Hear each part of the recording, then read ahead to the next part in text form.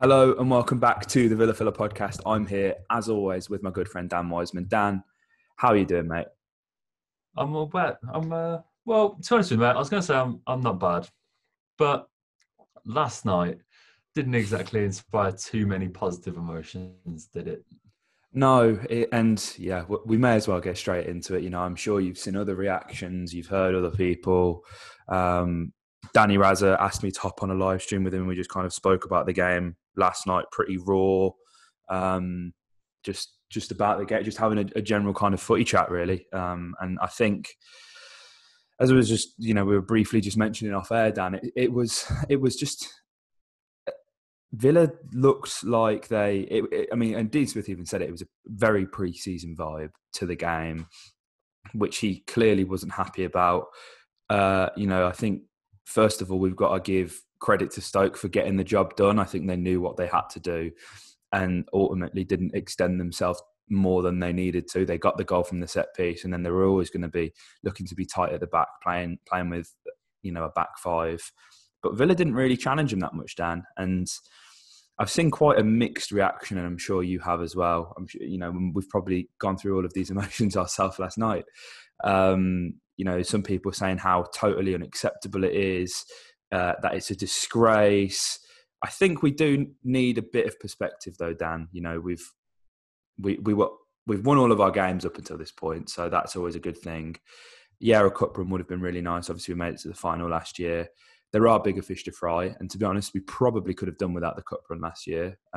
It's easy to say that with hindsight, but with what was going on with the fight for survival, maybe distracted Villa in some ways. If you make 11 changes like that against Stoke, and I don't want to accuse Dean of underestimating Stoke at all. I think, if anything, he's shown almost too much faith in the team that's got him that far. It's always going to be difficult, Dan, isn't it? Yeah, mate. Look, it wasn't. I don't want to go. The team selection, I can understand. Look, 11 changes when we're one game against that kind of opposition away from a quarter-final. To make 11 changes, it might seem a little strange, but that 11, and Dean also mentioned this in the press, did us so well against Bristol. It almost looked like two completely different sides. The fact it was the same players, sort of, if to the untrained eye, as I said, it almost looked like two different clubs altogether. We played without the same just sort of desire and creativity. And yeah, as I said, I don't think we necessarily underestimated Stoke. Just perhaps that I think the players failed to live up to the occasion, and I think this is potentially where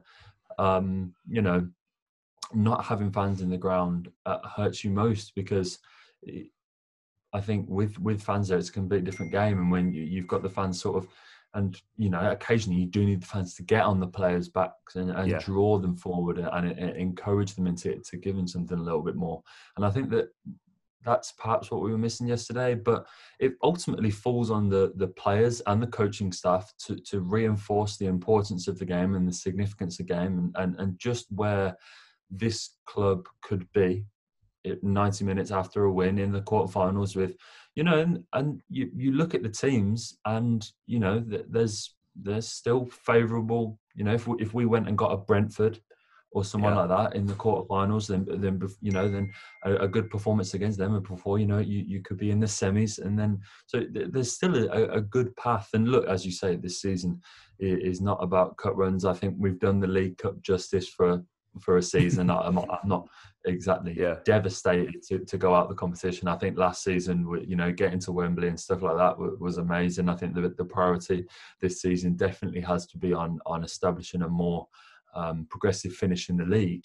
But I think it was just not the fact that we've gone out of the competition, but just the manner of the performance. I don't want to get too carried away. I don't want to get too negative. I've seen yourself and a few of the Villa fans calling out some Villa fan accounts for some very hot takes, which I think were unfairly sort of targeting some players and stuff like that. And I don't quite buy into all of that. But Yeah, as I said, I think it was just the manner of the performance which upset most people, mate. Yeah, I think as well with these kind of games, and you've got to look at the players who've played with such a history in the competition, and people always bang on about that, but winning the League Cup as many times as we have, getting so close last year, and with the players who have got us this far as well, there's very much this for me. If I was in that starting 11, I'd be looking at it very much like this is my time to leave a legacy at this club, because Henry Lansbury's been at the club for nearly 5 years and only played 50 games. So, if he plays his part and gets Villa to a League Cup final, potentially win the League Cup, obviously all if, buts and maybes, I'm sure he can look back on his time at Villa and go, do you know what? Yeah, I won the League Cup, got this far, whatever. There's a legacy there. And I think there's a clear sort of gulf in class between the first team and the team that played last night. That has to be addressed. And it is being addressed with signings that are being made. We don't just turn into Manchester City overnight. It doesn't work like that. And it's quite surprising to me how some Villa fans have reacted to that and have, also not been able to understand that 11 that played last night probably wouldn't even be anywhere near the top 6 in the Championship. So to play a mid-table Championship team who are unbeaten in 7, have only conceded, I think, 3 goals, Stoke, that's since the start of the season. I don't know. I think maybe Villa fans are getting a bit too carried away with our form in the start of the season. We've won 4 games. That's amazing. We should be happy about that. I'm absolutely not saying that we shouldn't, but I think perspective's needed on that, Dan. And I think just to briefly talk on the goal, and it's a frustrating one because it's from a set piece as well. It's not like we gave up too much in terms of chances for Stoke. It was foolish playing out of the back, got us into a situation where we gave up a corner. You've got 3 players who were marking Sam Vokes. The main man was Gilbert, which, I mean, that should tell you everything. I think even if the performance wasn't as good, I think it's just things like this where we spoke about on the podcast before. If you iron out these inconsistencies on the set plays, you're very much in the game. And Villa could have found themselves in with a penalty shootout potentially. Ultimately, I think we got what we deserved, Dan. But I think sometimes players need to take responsibility on the pitch to change things up, or potentially go against the grain, because I'm very against zonal marking, and if any, it's proved it, the fact that Gilbert's matched up against Vokes. Sometimes it takes someone to go, I'm going to pick him up, I'm going to do this, I'm going to go make that challenge, just to maybe step out of line of what Dean's asking, for a second, but ultimately for the better good of the team. Well, that's what I think, mate, and I think that's what, without sort of slipping back into the doom and gloom of sort of our podcast last season. It does feel a little bit like that, doesn't it, mate? Almost. The word is responsibility, and you said it there, mate. And I said it just a few minutes ago, where I think that there is an onus on the players in situations like that, and where players have to take responsibility for the game itself, and showing up and dispatching of that opposition. And I was saying this to my mates yesterday. I was like, there wasn't exactly a golfing class between the 2 11s yesterday. No. Ours was better, yes, and we still had some good players in there. The likes of Traore was playing, El Ghazi, and whilst he didn't have the best game, there was still some good players out on that pitch, really, players that have done well in the past, or hopefully are going to do well for Villa. But there was a lot to like, from a lot of players I thought played well for Stoke, and they have a very clear and rigid way of playing under Martin and so Michael O'Neill. Getting confused between my O'Neills. You don't want that. But know that they played very well. They operated a game plan, and you have to credit them for that, because what he's done at Stoke, O'Neill, is so different to what Nathan Jones failed to do, and you can see the sort of backbone and the steel that he's instilled, and a very sort of sorry, Jack, if you're listening, my mate's a Stoke fan, but a very Stoke way of playing, so to speak. And they operated that to perfection last night. But I think there is an onus on the players, and as just to use that word again, mate, responsibility, whereby you have to go. We are Aston Villa. We have a chance to be in a quarterfinals again, where from an outside, if Villa went and achieved a sort of 12th, 13th place finish in the league this year, Villa fans would see that as a resounding success. I don't know about you, mate, but I'd be absolutely delighted by that. But from the outside looking in, it's fairly unremarkable for most other Premier League fans. And so, if you achieve another cup run or something like that, and you go out and say in the quarterfinals we got a bit unlucky with the draw and we went and pulled off a giant killing or something like that, and it just adds a little bit of excitement to what could otherwise be perceived as a slightly mundane season. And look, mate, it's what it acted as for me is I was just so delighted we didn't go down last season, because that game is probably what we would have been seeing if we were in the Championship. That kind of 11 against a team playing that kind of football, and it just smacked me of the Championship. Like, teams come to Villa Park looking to steal a goal off a set piece or stuff like that, and then setting up two banks of four with playing a deep block, literally on the edge of their own penalty box at times. And Villa just sort of not peppering the goal, but not even really getting that close, just sort of failing to navigate that sort of defensive setup. And mate, look, I think I don't want to rattle it home too much, because, as you say, mate, we are the positivity filler over here, and no matter what, we always try to put a positive spin on things. But no, I'm happy that if that's the kind of performances we were going to get out of the League Cup, I'm happy to leave that tournament there. Yeah, I think the defeat could have come in a much more embarrassing manner, as you kind of touched on there. The 2-11s weren't that far apart, really. The game wasn't particularly an exciting one. I actually found it quite difficult to follow, to be honest, because it was just dull. But yeah, I think whatever's said there is best left in the past, and we should get on to some hopefully more positive news, because you will have all seen the thumbnail, you'll have all seen the news and the title. Aston Villa have been linked, according to Alan Nixon, to a high-profile striker. Now, obviously, the rumour has come from John Terry commenting on Diego Costa's Instagram post saying, "Take me home, captain, take me with you." And it's kind of snowballed from there. Villa Twitter went into a meltdown a few days ago.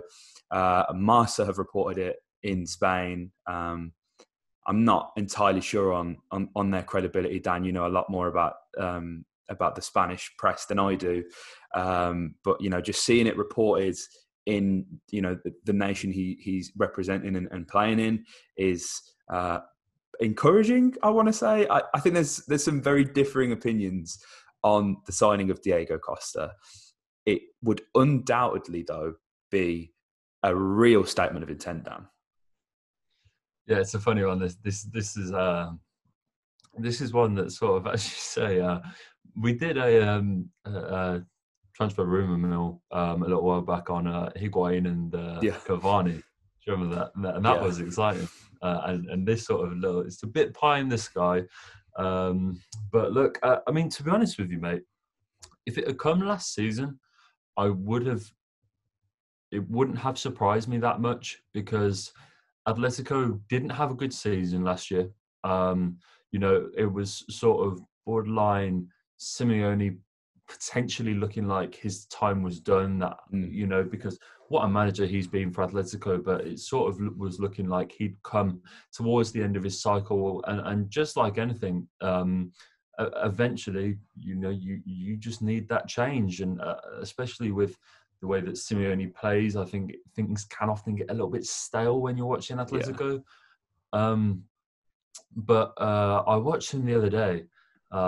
They played Granada at home, which might not sound like too difficult a game, but for people that know Spanish football, Granada have just made the Europa League. That they came up, and they're a real tough.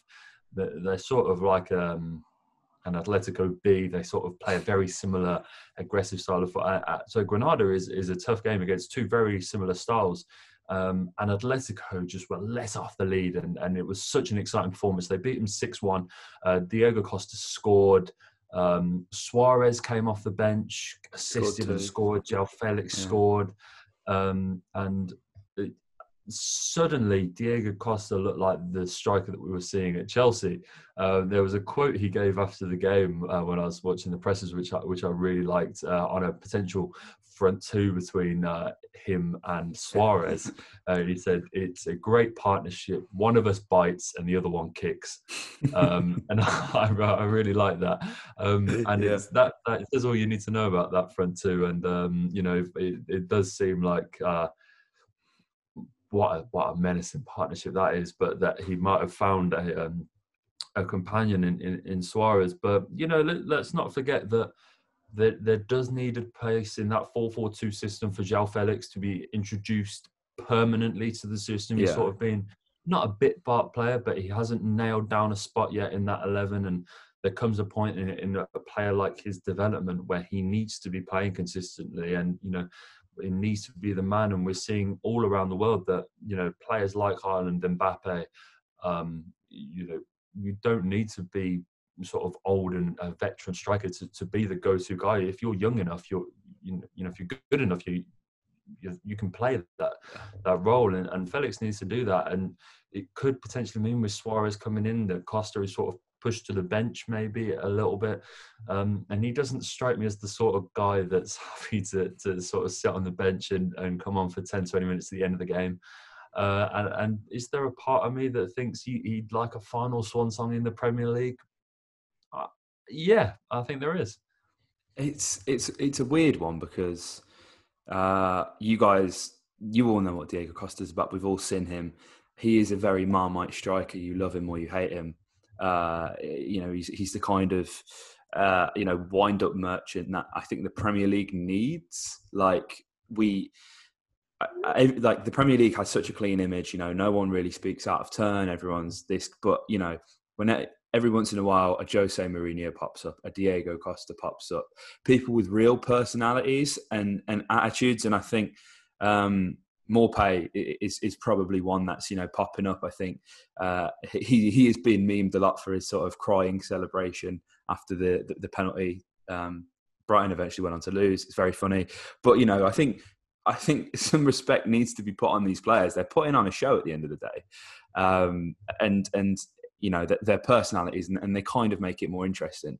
I think there is a fine line that Costa teeters on with being this character and just being aggressive for the sake of aggression, where we've seen him get so many stupid yellow and red cards. He's up in the referee's face. He's very angry, and I think it's something you'd want to see your own team do. But the minute you see an opposition player do it to you, like Morpay, the stamp on McGinn, obviously that's not a character, that's just a dickhead move. But ever since then, Morpay has been the antagonist of every fixture between Brentford and Villa and Brighton and Villa. Villa fans, first thing they tweet about is Morpay, how much they hate him. And it just adds a bit of spice to it, really. My thing with Costa, and I'm so excited about this potential transfer, is what it means for Ollie Watkins. Because, we spoke the other night, Dan, after Fulham, about his movement and how, he was unlucky not to come away with a goal, and how clearly frustrated and bothered it was, which I think is a good thing. But Ollie was trying too hard at the end of the day. Now, I think, as you kind of touched on there as well, Costa's not going to want to play second fiddle to anyone. And I don't think Watkins would either, because, he could have quite easily have gone to a Fulham, West Brom, even stayed at Brentford, played regular football week in, week out. And we undoubtedly need cover up front. And this is going to sound really weird saying it. I think Diego Costa's too high profile for that kind of competition and what the expectation of the signing brings and what it means for the squad, and just kind of keeping that dressing room happy and balanced. Because, as I say, Diego Costa is going to expect to play most games. He's been very prolific in the Premier League. So it's fair for him to assume that or want the reassurances of playing first team football. I just worry what it may do to the squad. Well, look, I think this one, I think it is a little bit too high profile. I don't think it's necessarily,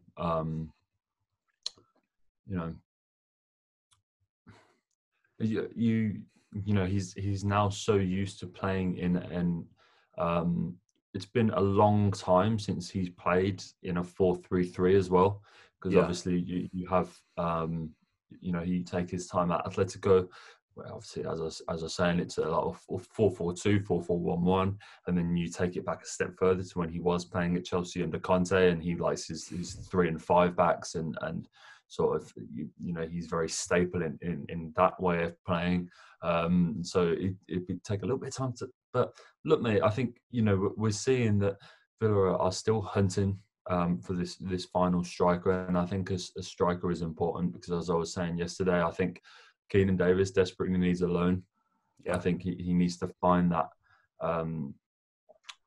that goal scoring instinct that will complete him as a striker. I think he's got a lot else, and I think his all round game is good, and we always speak very highly of him on that podcast. But he just needs to discover that killer instinct, and I don't even think it necessarily needs to become prolific. No, I don't think he needs to go away to the Championship and have a 20-25 goal season. Just so he understands where the back of the net is against teams that aren't Burton Albion, and he just sort of just gets some confidence in him, which I think is the most important thing. And I think Keenan deserves that opportunity to go out on loan. And I think with Wesley not just coming back for so long, but it's going to be, I think at least December, January before we see Wesley. I mean, he's not going to come back into the first team and hit the ground running, bless him. It's going to take, another few months for him to sort of get back up to match sharpness, which is completely different. Get the fish to match fitness, and sort of discover his place in the team again and adjust to all these new players around him and everything like that. So whilst we're looking at a December-January return for Wesley, if you're looking at when I think we're going to see him hitting the back of the net again, perhaps like February, March time, before he's back playing his best. So I think we will see another striker coming in. I think it might potentially be another loan. I wouldn't be against a loan for Tammy. I know that's a very sort of bait. We've had Tammy on loan before. Should have bought him maybe. I don't know. I just think for what you get from Tammy, we know he's got goals in the Premier League. We know he's clearly not in favour at Chelsea. And I think he, albeit, rotating with Watkins or maybe even having Watkins on the left, there's some tactical adjustments that can be made. I think Tammy would still get more games at Villa competing with Watkins than he's going to at Chelsea in the Carabao Cup, Well, this is the thing, mate, is I think we need variation in our strikers. Yeah. I think we can't have... We need someone that can add a different dimension or a different element. And I think that's where we need to be aiming in terms of our recruitment. It is looking down the route for someone that Ollie Watkins hold-up play is great, but just adds a bit more of a physical presence, a bit more height, a bit more of an aerial threat, and just so you can alternate, not only depending on our position, but we spoke about this on the podcast last week, where in terms of whereby Villa don't have a plan B necessarily, and I think this was potentially one of the problems last night, is that we just don't have a way to mix it up, and whereby if sort of the Dean Smith setup isn't working, we don't have something to necessarily turn to, which sort of adds completely turns the game on its head, and Villa become a completely different beast. We don't have that, and I think with the striker being the real spearhead of a team like Villa, where we're trying to score goals, I think it does ultimately start with that. And so I think we do need something that's necessarily a little bit different, that can add goals. There's potentially a little bit older, more experienced, that can help nurture Ollie Watkins and Keenan Davis, as you were saying, mate. And so, let's hope we see another deal done. Hopefully, I'm sure Villa will keep that quiet. The Ross Barkley thing came pretty, quietly as well. I think there was obviously the whispers. It kind of leaned more to it being Loftus-Cheek. I know we spoke about Loftus-Cheek as well, Dan, and how we would have liked him. Obviously, over the moon with Barkley. I'd just like to say as well in the podcast, I got the transfer fee and dates wrong. Now, I did have them written down, but I actually read from my Diego Costa notes. He joined in 2014-2015 season for 30 million. I looked at the wrong fees. So for you guys calling me out in the comments, absolute, that's fair game. We do try and rush and fit these podcasts into busy schedules. So I know most of you were very understanding. There was a few people give me a bit of grief. So I just thought, we'd clear that up. I was reading the wrong notes basically. But finally, Dan, as we move on, we've obviously got Liverpool on Sunday, Super Sunday. It's going to be a very difficult game. And listen, I think Villa, obviously we've kind of touched on it in the podcast. We've done so well at the start of the season. I don't think we've still got out of first gear, which is a good thing when you can still beat teams like Fulham and Sheffield United, not, at 100% necessarily. But not so good when you've got the champions coming up on Sunday. It's going to be a very tough game, Dan. Obviously, we cannot underestimate them. It's going to be really interesting to see how someone like Matty Cash copes with Sadio Mane. Obviously, we may see Ross Barkley, former Everton. So, there's a bit of spice in that midfield. If he starts, he, will feel like he's got a point to prove against, his bitter enemies, as he's a toffee himself. It's going to be a very interesting game, and I'm going to predict it's going to be a very hard one to watch for Villa fans, Dan. Mate, we can't, it's one of those whereby you sort of, I really not exactly looking forward to this one. I love watching Liverpool play, I really, really do, but I can't say I like watching them play against the Villa. But last season, with a far inferior team, we put in some decent performances. And, I think whilst I do hate to say that, considering we came away with no points. I'm always very hesitant to sort of mark any loss down as a good performance, because I think that that's the sort of sign of a smaller club mentality, isn't it, really? Yeah. You need to be judging yourself with points when you're Aston Villa, especially when you're on the potential trajectory. That one's tough to say. The Villa are. And so, look, I think it's going to be a very tough game. We have to be perfect in the way that we try and play through the thirds and operate with that Liverpool press and the intensity of it. There was a couple of times against Fulham where we looked a little bit sloppy coming out from the back, and we allowed Fulham onto us, and we can't do that against Liverpool. We can't have that period in the second half that we were talking about, where between about 60 minutes and about 55 minutes to about 70 minutes, it was pretty much all Fulham. Martinez was having to make a few saves. They had a disallowed goal. We can't allow that period where we just sort of sink and regress into our own half, because we can't be playing backs to the wall football, because Liverpool are just too good. They will break you down, they will break you, and they will score goals against you. I think you do have to take the game to them. But look, they showed frailties against Arsenal. Arsenal very easily could have won that game if Lacazette wasn't insisting on chipping the world's best goalkeeper. Then they at least come away from a point from Anfield. And so, it's not... I don't think they're necessarily the machine that they were this time last season. And I thought until about December, January, I thought they were going to go invincible. I really, really did. They were just this winning machine, and whilst they didn't go and win games 5 or 6-0 like the Centurion City team did of a few years ago, they just found a way to win no matter what. And the game at Villa Park is a perfect example of that, whereby they just find a way to win. They don't stop. I think it was like 88th minute they equalised, and 91st minute they scored. And whilst it was painful for a Villa fan, I mean, that just encapsulated everything that Liverpool were at that time last season. I don't think they're that necessarily this sort of completely imperious, perfect outfit that they were. I think they were a bit easier to score against this season. I think Leeds have shown that. Arsenal, they lost to Arsenal yesterday. I know Carabao. it was our season, but Liverpool weren't great.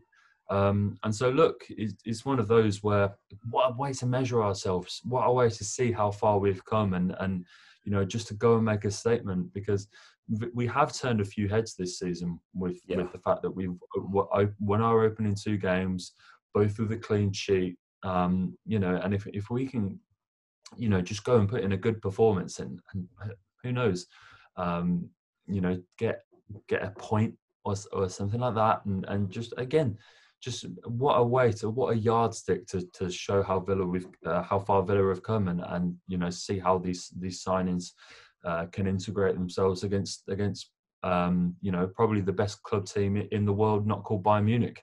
Yeah, I think it's a really difficult one, because when you look at Liverpool, and obviously I'm not understating how lethal they are at all, because they are frightening. And we all saw that last season, in person for the first time. We're really seeing a proper Klopp team down Villa Park, what they're actually like. And it is very different to just kind of watching it on TV and seeing. You see so much more in terms of the work rate and the effort that they put in, which is going to be important for Villa if they're going to look to match that. I think, this is contradictory to what you say, but I think the way you beat Liverpool is you let them have possession, because ultimately when you're on the ball, they hunt you down. They're aggressive in their press. And I think if you let them have the ball, let them do the work, try and hit them on the counter. I think we saw at Anfield as well during the restart, Villa didn't have a lot of possession and Liverpool looked very vulnerable on the counter-attack. A much better side would have got at least a draw from that game. But I think Villa made a good account of themselves in that game. We've obviously done a podcast on that before, so I'm not going to go too deep into that. But it's going to be interesting to see how Villa line up. And as you say, a very good yardstick for what we've done, because we've kept, as you say, 2 clean sheets. I think it's important to keep the deficit down, not only for the defence, but just, in terms of goal difference. I think Leeds have been conceding so many, and people... and in some instances, rightly so, are waxing lyrical about how good they're doing. They're conceding a hell of a lot of goals. Now, if let's not kid ourselves, we're going to be in a situation where we're potentially fighting relegation. We can't rule that out yet, although we do sit in 10th place, I believe. We can't rule that out. We just can't. And it's important that, as I say, we keep that deficit down, because the goal difference is what saved us last year, pretty much. So, as long as Villa put in a full-blooded performance, it's going to be a very good test against, second best team in the world, as you said there, Dan. And hopefully, we can come back, Dan, with another positive podcast about how well we did against, the current champions. I think that's probably a good note to end this podcast on, Dan. For sure. It's been a pleasure, as always, speaking with you and, recording the podcast for you guys. Let us know in the comments below what your thoughts were on last night's game. If you're dwelling on it too much, just let us know. Also, what you think about Diego Costa, because, definitely one that's going to split opinions of fans. And let us know your predictions for the Liverpool game. We're very interested to see them. So if you enjoyed this content, hit the like button, comment your thoughts below, and subscribe for more. And up the Villa. Chester's essential. The fulfilling this got potential. It's a main man, a hero. He's the main leader of the gang. Chester. Chester. Chester. He's the main leader of the gang.